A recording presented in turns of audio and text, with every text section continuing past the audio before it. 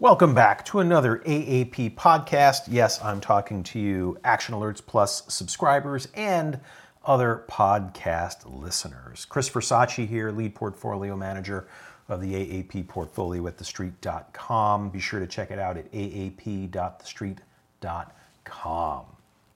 It's no secret that artificial intelligence, better known as AI, has been a big market driver so far in 2023. All we need to do is look at some of the shares that you know have been driving the market, i.e. the Magnificent Seven, whether it's Alphabet/Google, NVIDIA, Microsoft, or some others. And we know that there's a lot of hopium surrounding AI and what it could mean for disruptive technology, jobs, and a whole host of other things. So we really wanted to try and wrap our heads around some of the more concrete productivity tools that are out there that are powered by AI, which is why I sat down recently with RJ Asale, who's the Chief Product Officer at Toggle.AI. And Toggle's a fintech platform that uses AI to analyze billions of data points to help institutional and individual investors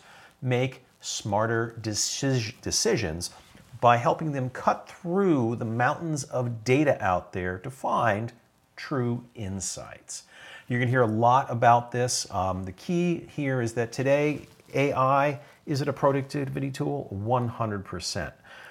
Are there going to be advances in AI? There sure are, and I shared with RJ my own view that in many ways, AI today is a lot like the internet was back in 1998. We knew we were on the cusp of something. Did we have any idea how disruptive it would be and how many different uses we would have in our daily lives like we do today? Back then, the answer simply was no. And I think that promise is what gives folks a lot of interest and excitement about AI. Now, I will say that we do need to make sure that AI is not like some of the other technology fads that we saw, AR, VR, so far anyway, blockchain, metaverse, and all these other things. I do think that the productivity tools that are out there, including some of the ones that we'll talk about with Toggle, is more of what we'll call the real deal when it comes to AI. But again, we're still in the early innings. Now, sit back, listeners, and get ready for my conversation with RJ Asale, Chief Product Officer at Toggle.AI. You know, there's a lot of talk going on in the economy, in the investment community about artificial intelligence, AI. It's been a big driver of the Magnificent Seven year to date. Folks are looking for concrete applications, trying to assess where we see real solutions. They're wondering how companies are going to monetize AI, and they're looking for real world examples rather than just a lot of hopium that is out there. That's why I'm very excited today to talk to RJ Asale over at Toggle.AI. He's the Chief Product Officer, but more importantly, from time to time, he too is a fellow talking head. So I imagine that RJ is going to have some interesting anecdotes to share with us. With that, RJ, thank you so much for joining me on the podcast. And thank you for having me, Chris. Happy to do it. Like I said at the intro, this topic of AI, if we were to go back a year ago, just a year ago, we probably wouldn't be hearing quite as much about AI. And it really seemed to come into the forefront, February, March of this year. We can blame NVIDIA if you want, where they really came out and really painted a very promising picture for that. And then all of a sudden, what Microsoft has done, Google has done, or increasingly trying to do with Bard, there's just a lot of excitement, enthusiasm around AI and the promise. I personally have likened it to the internet back in 1998, where back then, did we know all the things that we would be doing via the internet? Just like we're having this conversation today, we did not. And I would put forth that I think AI has a lot of disruptive potential, most likely in ways we haven't even thought about yet. But I'm not here to steal your thunder, RJ. I want to hear what you think about AI. And talk to me a little bit about Toggle as well, because for our listeners, I think it's going to be very interesting because of the end markets that Toggle serves. Of course. And again, thank you for having me, Chris. What I would say, actually, echoing something you just noted, the old Wall Street Journal tech writer in their sort of farewell piece, the last thing that they wrote. Are you talking about Uncle Walt Mossberg? I am, yes.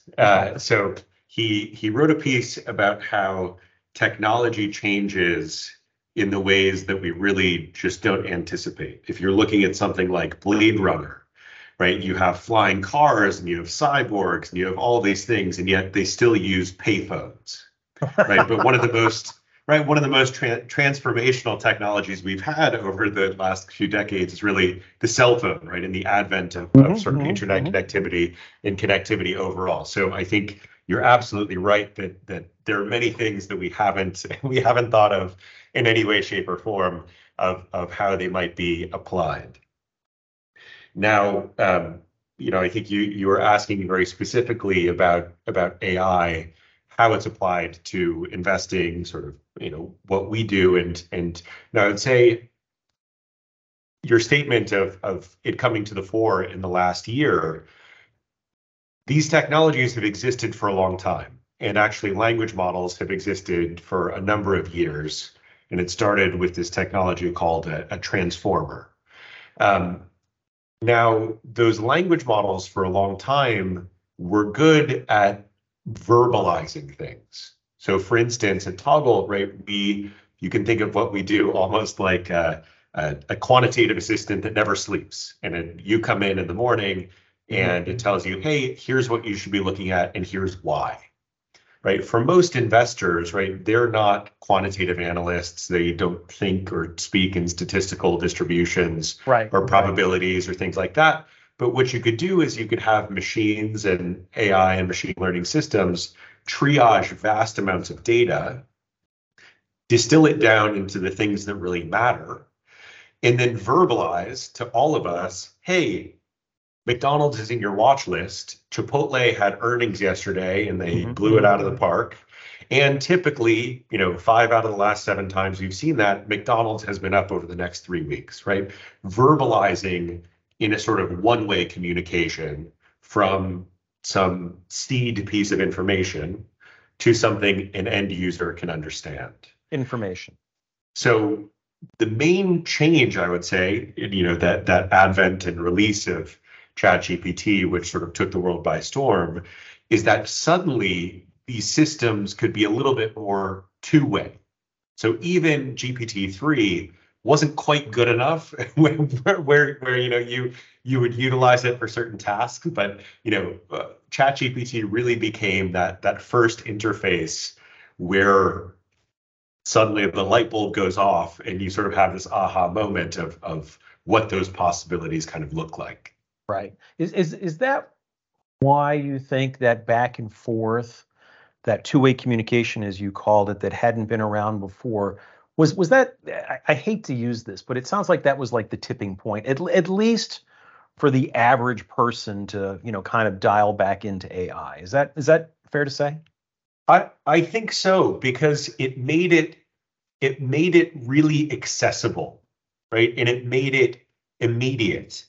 And I think to that point, a lot of people's experiences with AI or these sort of systems, right, have often been in recommendations, right? You go into Netflix and it says, hey, Chris, because you watched Love Island, right? Here are three other reality TV shows that you've watched, or For the record, never watched Love Island, but I understand what you're saying. But it's important though, because the distinction I think you're making is that AI has been around as a kind of under the cover tool that has been giving us, prompts, information without us really knowing that. Whereas ChatGPT, to your point, you had to go to ChatGPT and engage with it in a two-way communication to get the information you're looking for. Right. So imagine, right, you come into Netflix and instead of it being, hey, here are the recommendations based off of all the stuff you've ever watched, right? And you say, oh, you know what, tonight my wife and I would love to watch a comedy that was, sometime between 1980 and in 2005, Mhm. and here are some actors that we really like, right? And it triages this list and comes back with a list.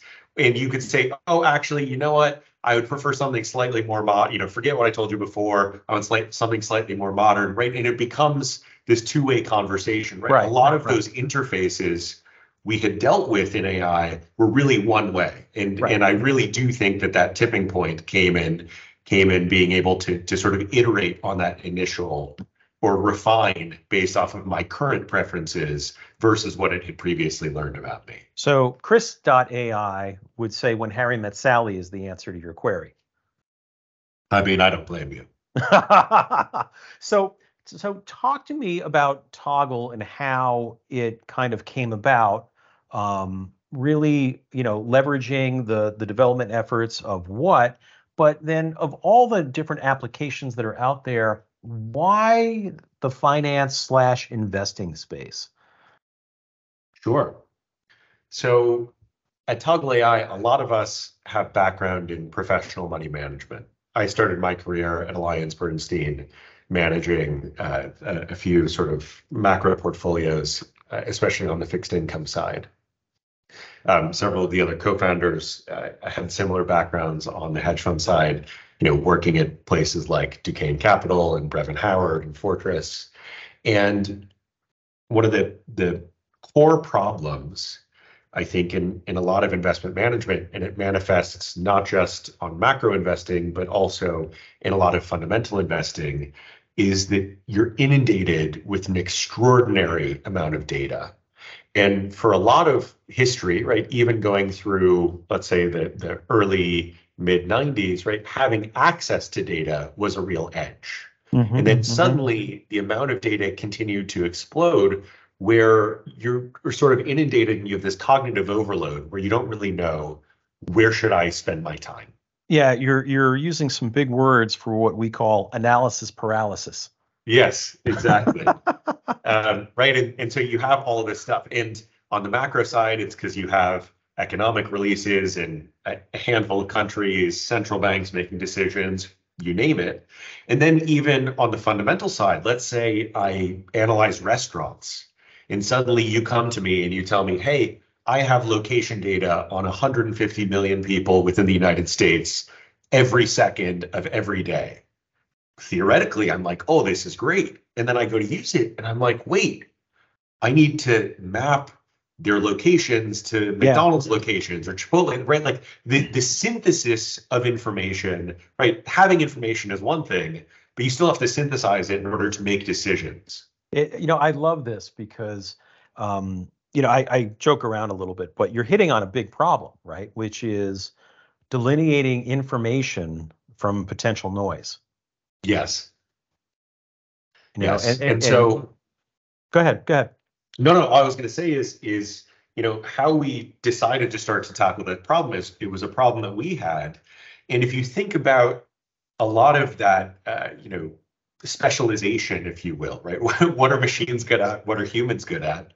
Humans are really good at judgment in decision making, and machines are really good at doing a lot of computation very quickly and tirelessly.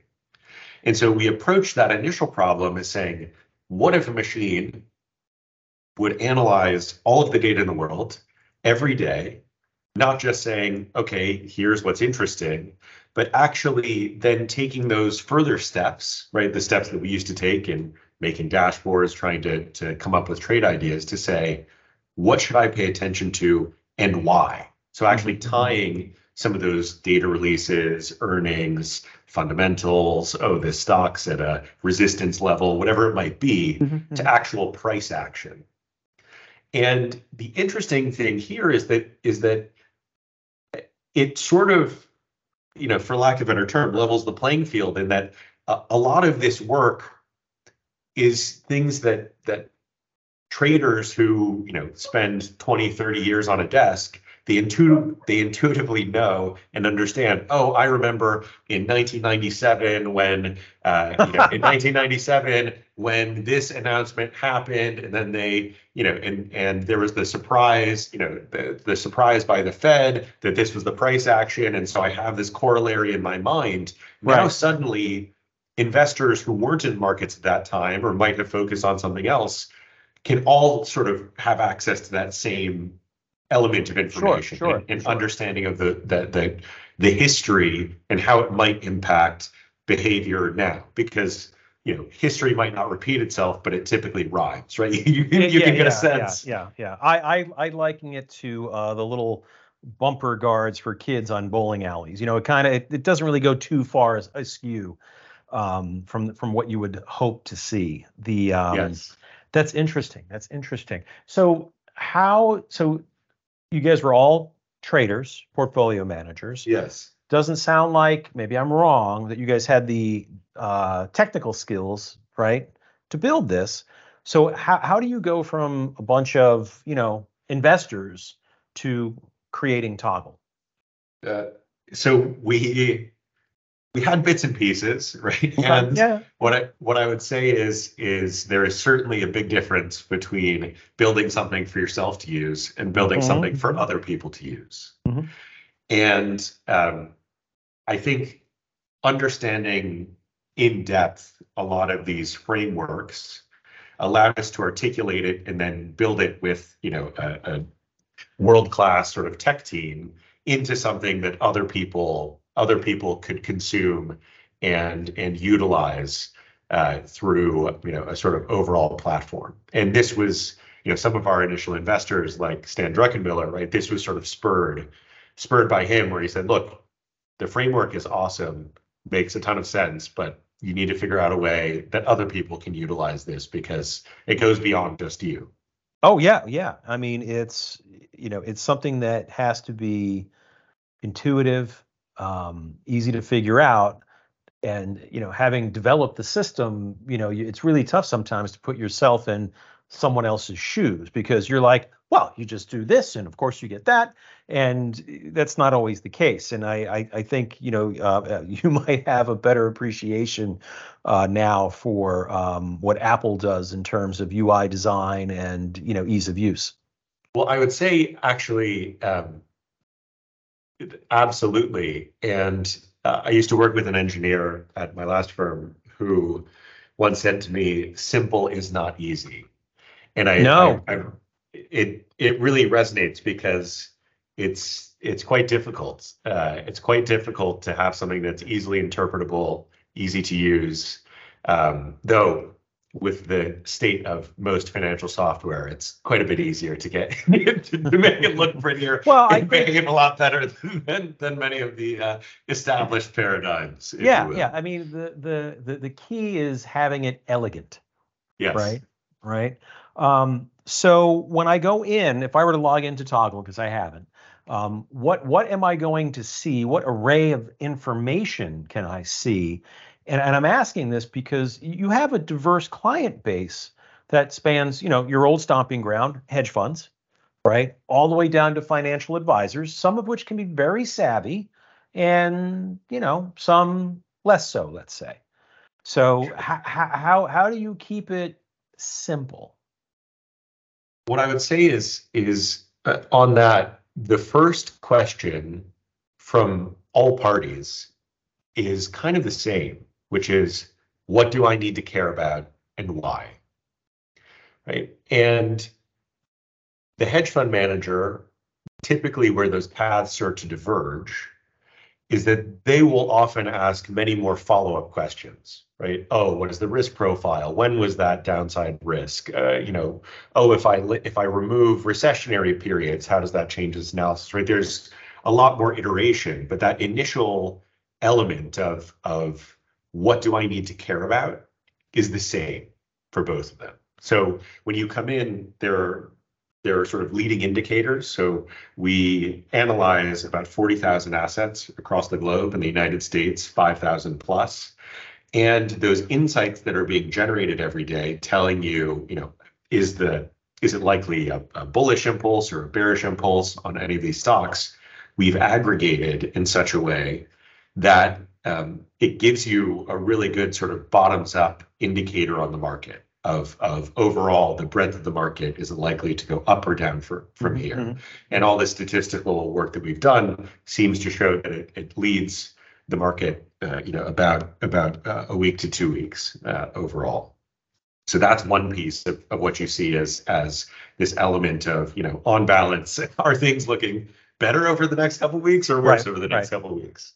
On the right-hand side, you'll see what we refer to as my toggle. So, you set up a watch list or something like that. It triages for you every day. What do I need to look at, right? Oh, there's a new insight in Microsoft, right? If you click into Microsoft, what you'll then see, and this, again, happens for every single asset, crypto, single names, macroeconomics, currencies, it's kind of like Cliff Notes. Right. Mm-hmm. If you were to come in, right, and even, not to talk ill about other platforms, but you go into somewhere like a FactSet, CapIQ, Yahoo Finance, right? You go into any of those financial pages and it's a wall of numbers, right? It's just a wall of numbers, right? This giant table that's being shown to you. And imagine someone had gone through and actually just like highlighted a few of those rows or a few of those numbers. So, it's interesting. As a fundamental analyst and one who leans on thematics, I remember when I was getting started having to learn where everything was situated in a 10K, right? Yes. Because they're a treasure trove of information, but there's no class that I took that I know of that says, okay, if you're looking for this information on geographic sales or profits or breakdown by segments, blah, blah, blah, blah, blah, this is the note you go to, right? Or if you want to look at, the timing and debt schedule and payoffs and, all this other stuff, there's nothing like that. So you really have to, become familiar, right, with where all that is, so it becomes useful information. It's similar to what you're talking about here, because you're right. When you log into FactSet, or even if you're lucky enough to have access to a Bloomberg terminal, there's a tremendous amount that you can simply just like stare at the screen and be lost. And so I think to what you were saying, Chris, they have taken your exercise of needing to know where things are. Right. And they've structured it. So now you have it all in one place. It's nicely structured. You can see quarter over quarter, year over year. But you still have to take that next step to be like, what looks interesting here? What's anomalous? What should I be paying attention to? What looks weird? And yeah. So to bring it back to what you're saying about Netflix, where it will push movies to me, this is not pushing stock recommendations or asset recommendations. This is just information. It's information that has been synthesized in such a way where it'll say, hey, Chris, you were interested in Verizon, right? Here's what you need to know. It looks like analysts are revising their estimates for next quarter's earnings upward, right? It looks like very few analysts have sell recommendations on the stock, right? Oh, the 50-day just crossed above the 200-day, and you said you're a fundamental analyst. Maybe you discard that, but it's all factual information that's been synthesized in such a way that you get this sort of bullet pointed list of, if I'm coming in to understand this stock, like what do I need to know, right? Like what are the important things that I need to know?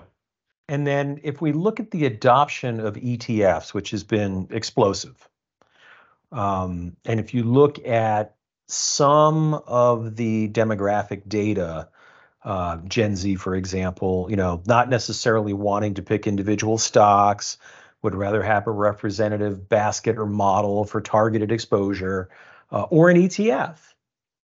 Does Toggle deal with those assets as well? We do. Yeah, we do deal with ETFs. And, I think that same framework holds. You can even do a look through to the holdings where you might say, oh, hey, what does that look like as you,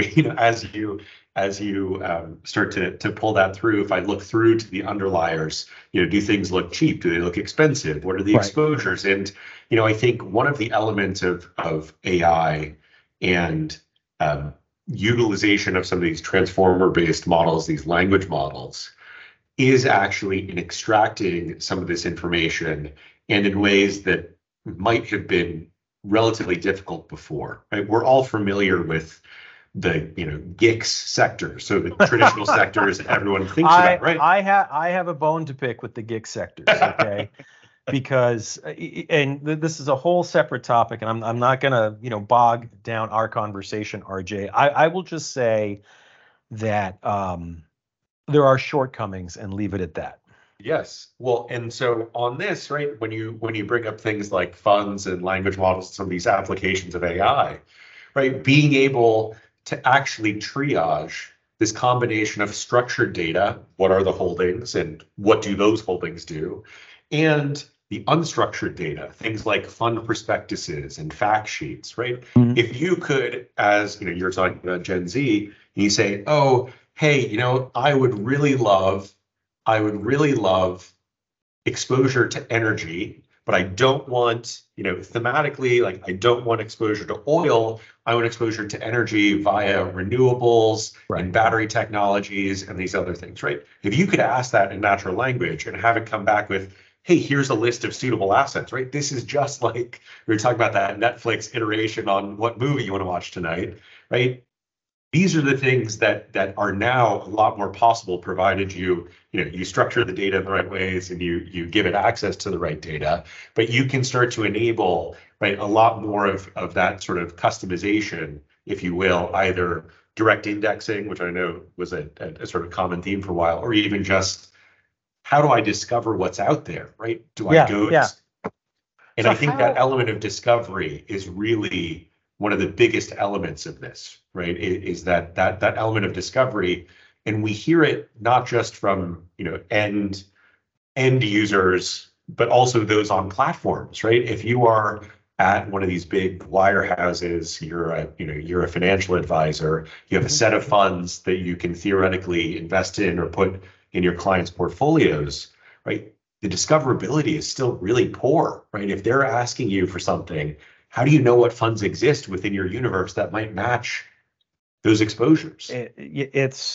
So I'm actually, I actually wrote something today where over the weekend, Steve Ells, the founder of Chipotle, is doing a new restaurant. It's going to be plant-based meats, but he's using robotics. Now, I have been watching the development in California with the fast food minimum wage going to $20. You look at the difficulty of attracting workers. You look at the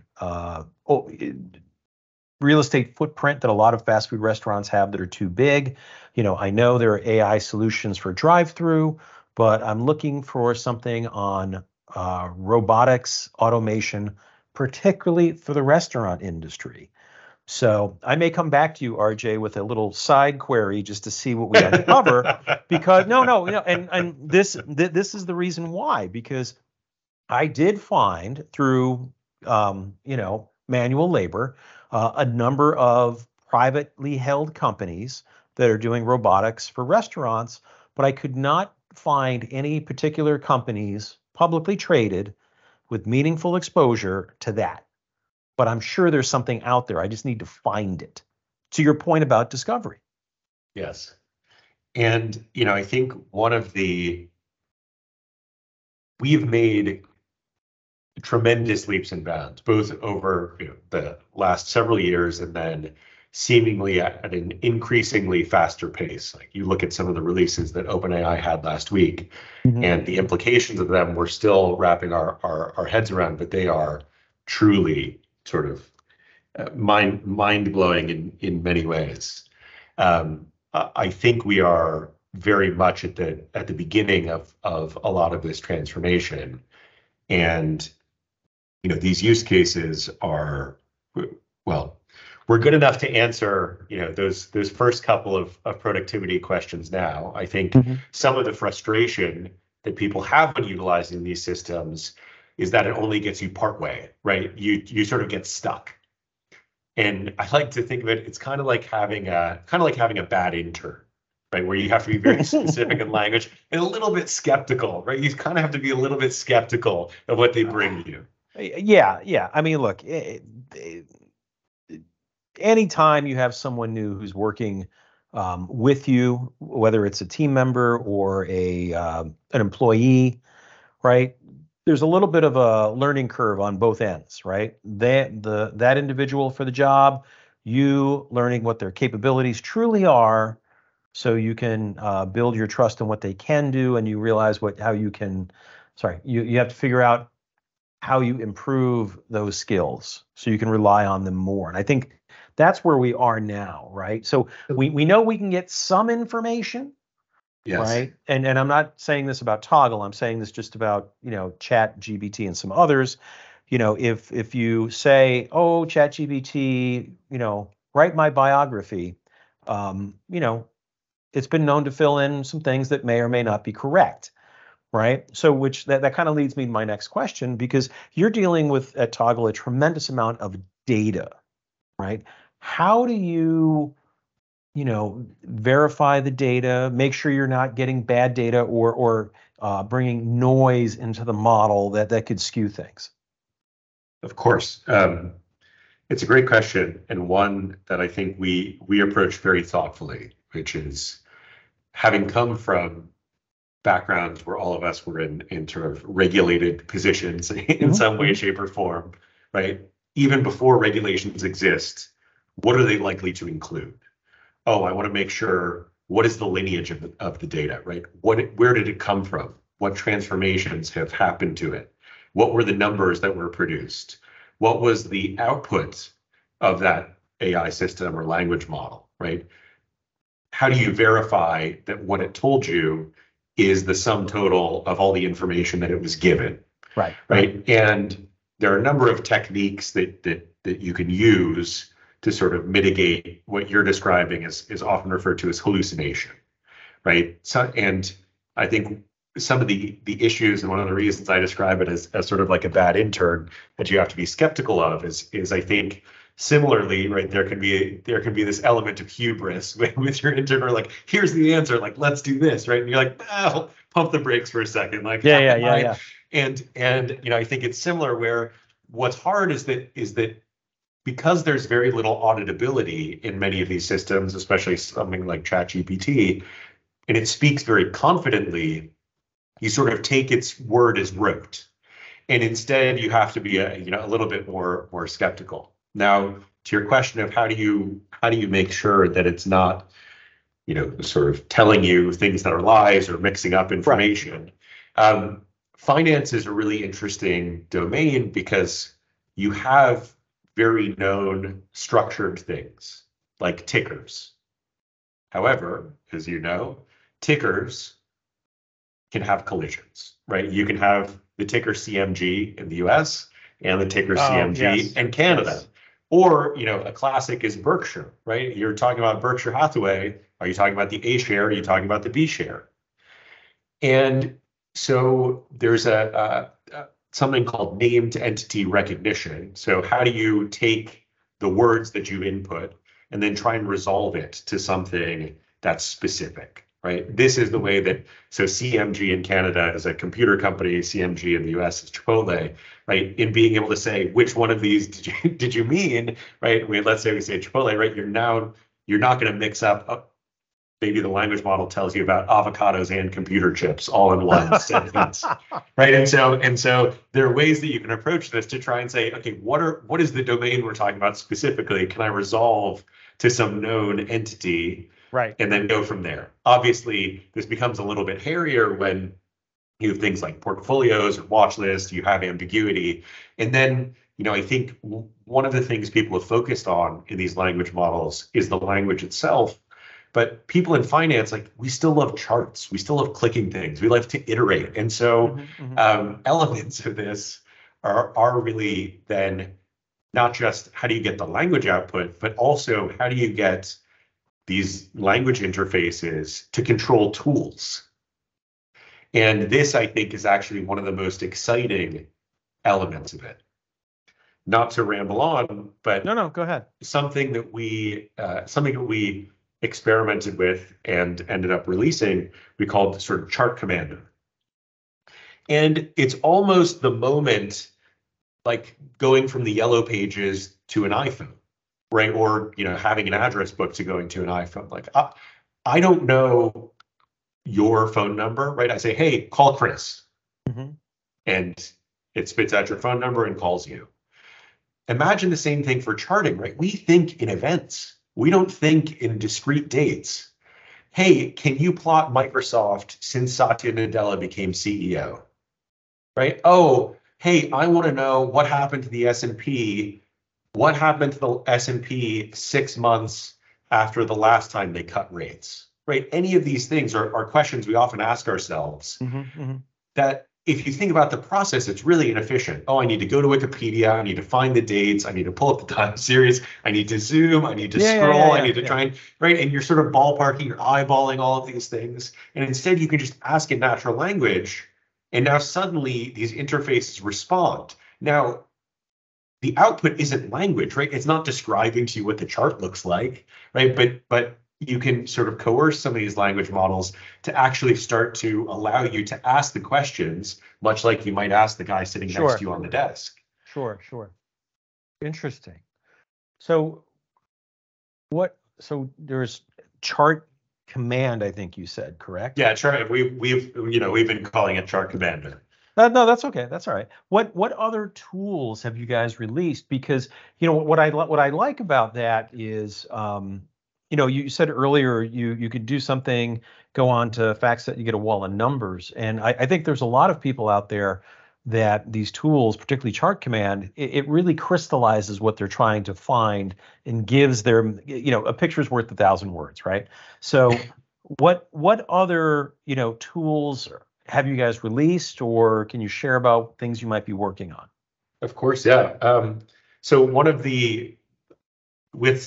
the users that we released this to, one of the things we noticed within some of the chat interfaces we had given them is that the scenario analysis, which is something you can do in our point and click interface, where instead of the AI running the analysis for you automatically, Chris, you might come in and say, hey, I want to know, how does ExxonMobil do when oil crosses above $100 a barrel, right? A question like that. So it seems that that's the flip side of the coin with plotting, where you sort of go back and forth between these scenario analysis type questions and the plots. And so that's something we've been working on releasing.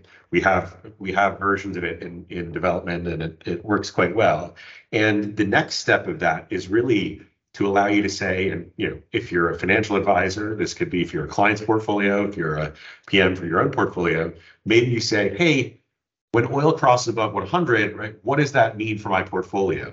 Right, you can see the exposures, right? Oh, here's the stock that does really well, or the mutual fund that does really well. Here's the one that does really poorly. Oh, let me look at that one that does really poorly. Okay, what are the sectors that do really well in that environment or really poorly? Maybe I can think about replacing it, right? And you can be a lot more proactive in some of these scenario analysis and some of those questions.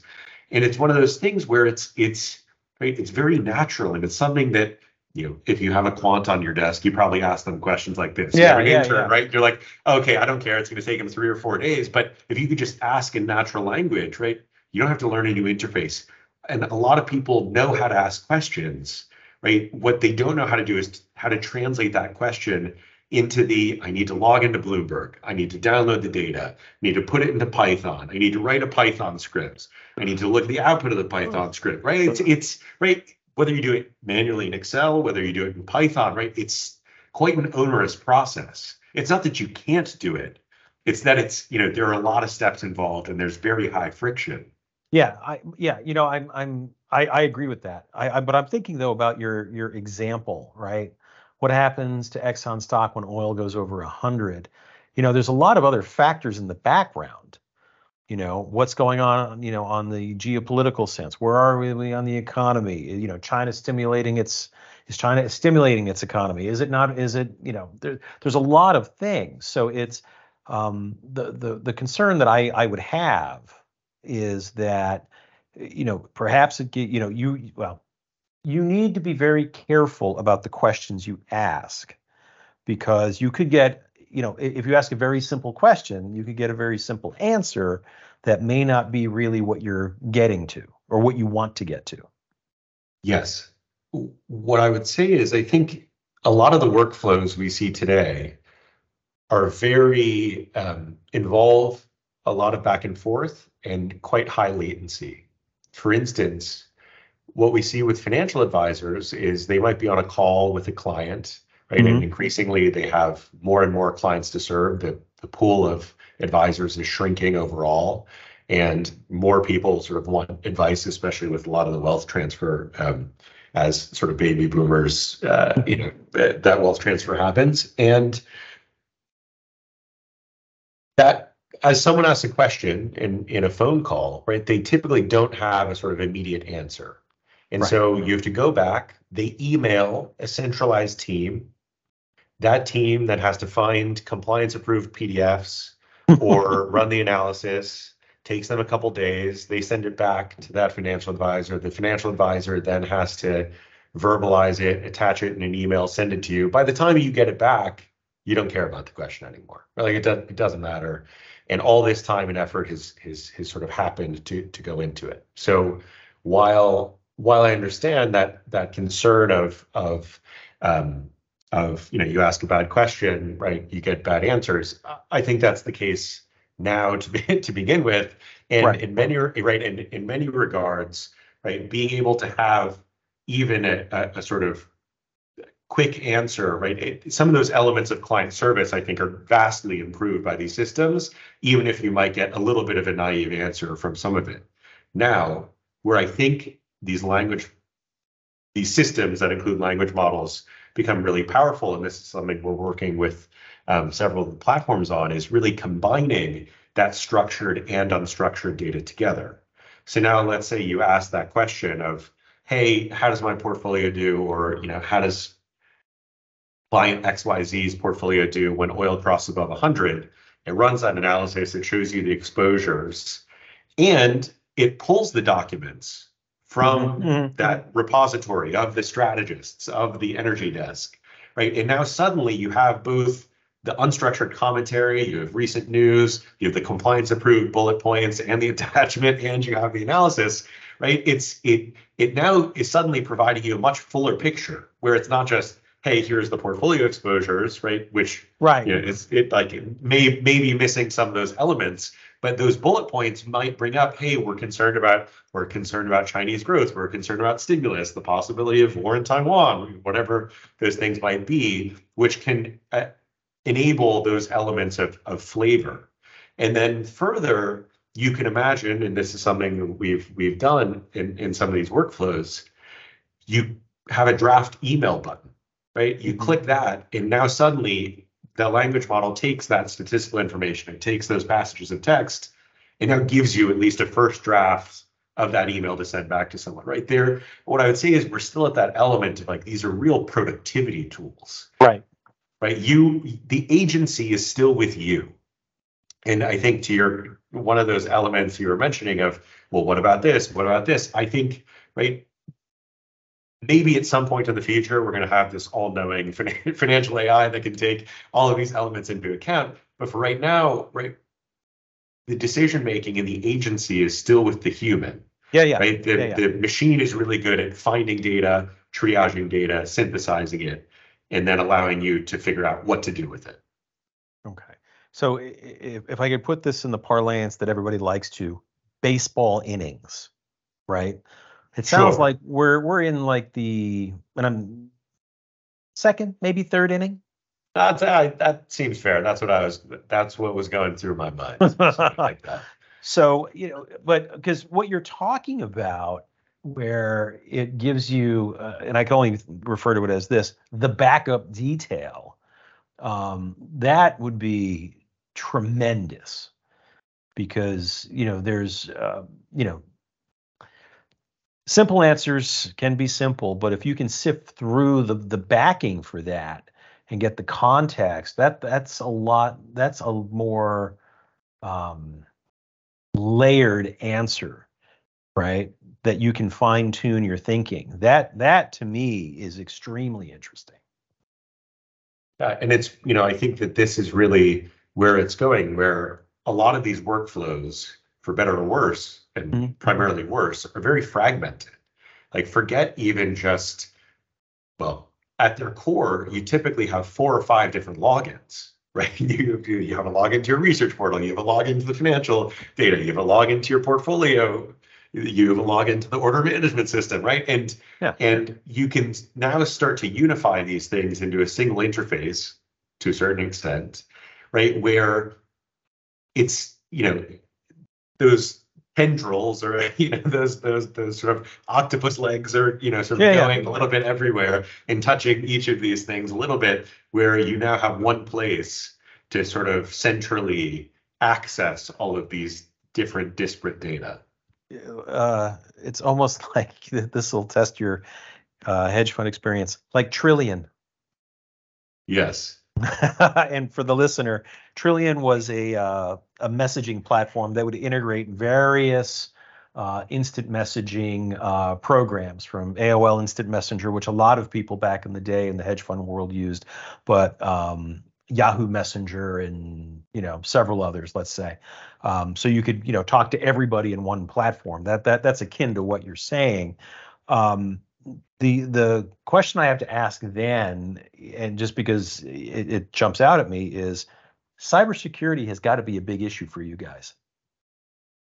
So I think you always have to be, a healthy amount of paranoid. I think you always want to make sure that these systems are very well gated. I think especially in the realm of language models, we've seen how they can be coerced to give, talk about any number of horrible subjects, right? Oh, pretend like you're my grandmother giving me a bedtime story about X, Y, and Z, right? And so, I think, again, there are very thoughtful approaches to sort of how you think about these things. One of the elements, just purely on the language model side, we've thought about and have implemented is sort of a gating model, right? Where you say, okay, is this in the realm of finance or not? If it's not, don't answer the question, right? And you can actually use much more simplistic models than language models to do some of that initial triage to figure out whether or not there's something malicious happening or not before you even allow it to that next phase. All right, and then just one other question. There's been some stuff in the press about how some of these AI models, when folks want to create presentations or do different things, that they need to be mindful that the AI tool could suck up their data and incorporate it into its model. Depending on what the data is, that might be fine, but if it's proprietary data or something that should not be shared, you need to be very mindful and careful. How do you guys protect against that, or is that not the issue for you? That's more for the user. So it's something that is very important to us. Each platform, and especially depending on what you're using on the different platforms, typically have different terms and conditions, and you really have to read the fine print. I would definitely encourage everyone to read the fine print of every element of those. OpenAI, in their last release last week, and their sort of dev day, they definitely made it a point to emphasize very much elements of exactly this with a lot of their enterprise solutions. So I'd say always have a healthy dose of skepticism. Make sure to read the fine print. I think where it's explicitly stated, you have a lot of these things are built on trust. I think you have to trust that when OpenAI says we're not training, if you use X API, we're not training on your data. I think you have to take that in good faith. If you don't, I think you're going to end up falling behind because you're just not going to be able to develop anything. Okay, fair enough. RJ, I'm looking at the clock. We've been chatting for quite some time. Before we get out of here, though, I want to turn, the microphone over to you. Is there anything that we didn't talk about regarding AI, Toggle, or anything else you think is germane to the conversation? What have we missed? I mean, I think, as you mentioned, we're really in the early innings of what these technologies are capable of.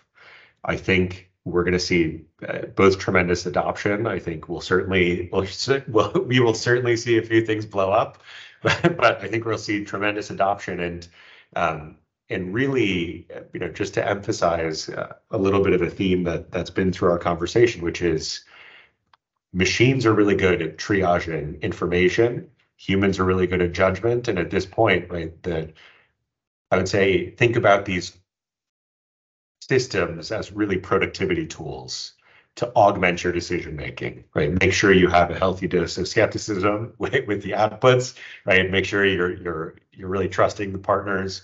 Where is the data coming from? What was done to the data? What does that look like? But the agency is still with you. Now that might change over time, and I think it probably will.